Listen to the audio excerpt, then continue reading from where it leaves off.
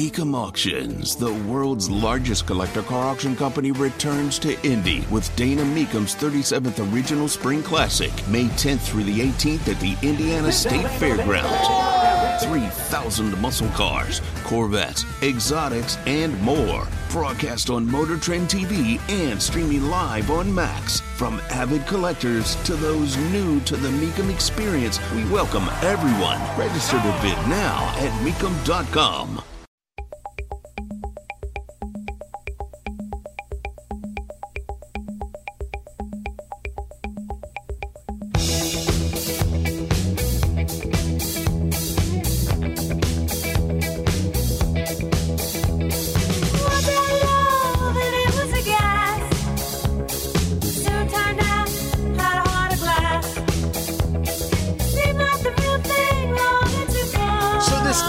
Of anti-Semitism. This is going to be the story today as the state legislature looks to put, well, a definitive on that.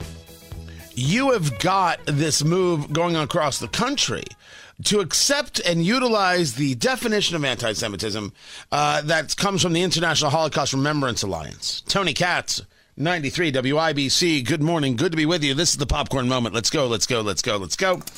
It's a story you need to hear to believe, then grab your popcorn, because there is more. I saw that, at WIBC.com, Kurt Darling had the story, and some of the opposition, including opposition that came from the state representative, CHERRISH PRYOR.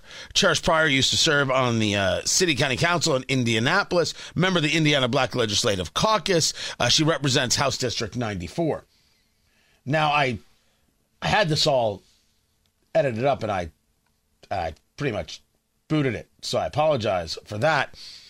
But we're going to post the full interview with no edits. I'm editing for time here, not for content. Wanted you to hear her objections because, as the story noted, the objection was educators, here's how it's written, feel concerns that if they were to say anything about Israel, they would be deemed as anti-Semitic. And Representative Pryor continued, people should be able to criticize any country if they feel that country is not doing right, particularly if there are human rights violations. So I thought she was talking about Israel and human rights violations. So I asked her about this, and I don't even know where I'm starting from it right now. I'm starting from the beginning of it. Listen to Representative Pryor in her own words. So, no, it is not my position that we don't have a definition. My thought in my statement has been we need to make sure that we're inclusive. The idea of inclusive being that the definition of anti-Semitism needs to be broader in your view based on what the International Holocaust Remembrance Alliance has put together? No, the definition is fine, but being inclusive as far as other religions and other marginalized communities. So that has been my thought process. But in this instance, in this situation, this is specifically about defining anti-Semitism. Could there be, in your view, other pieces of legislation that would engage other definitions? I think that we have an opportunity right now as a legislature to ensure that we are protecting all communities that are being affected, and so I think that we're missing a great opportunity. I think that we certainly need to protect our Jewish brothers and sisters. We also need to protect our Muslim brothers and sisters. We also need to protect my African American brothers and sisters and other groups as well. Talking to State Representative CHERRISH PRYOR. I think that we're missing an opportunity by not trying to make sure that we are protecting all Hoosiers throughout the state of Indiana.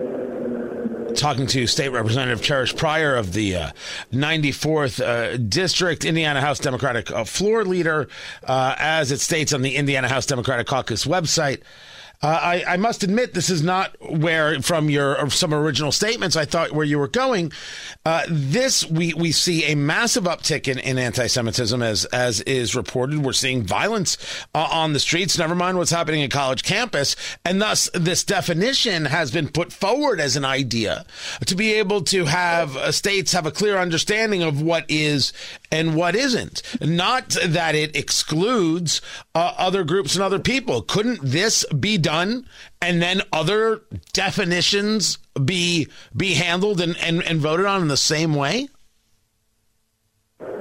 I think that we can do them all together. I think that there has certainly been an uptick, unfortunately, in hate crimes towards the Jewish community. There's also been an uptick in hate crimes towards individuals who are Muslims on college campus. As an African American, I can tell you, when I was a freshman in college, I was terrified to leave my dorm room one day because there was a KKK march. And those things are still happening on college campuses that affect the African American community. So what I'm saying is, certainly there could be something that happens next year, but then that's a year that goes by without those groups being protected. So in your view, it has to be.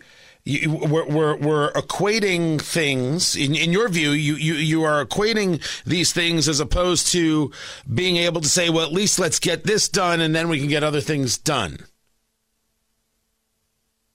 In my view, I think that we, as a legislature, we have an obligation to protect everybody. Talking to State Representative CHERRISH PRYOR of the 94th District.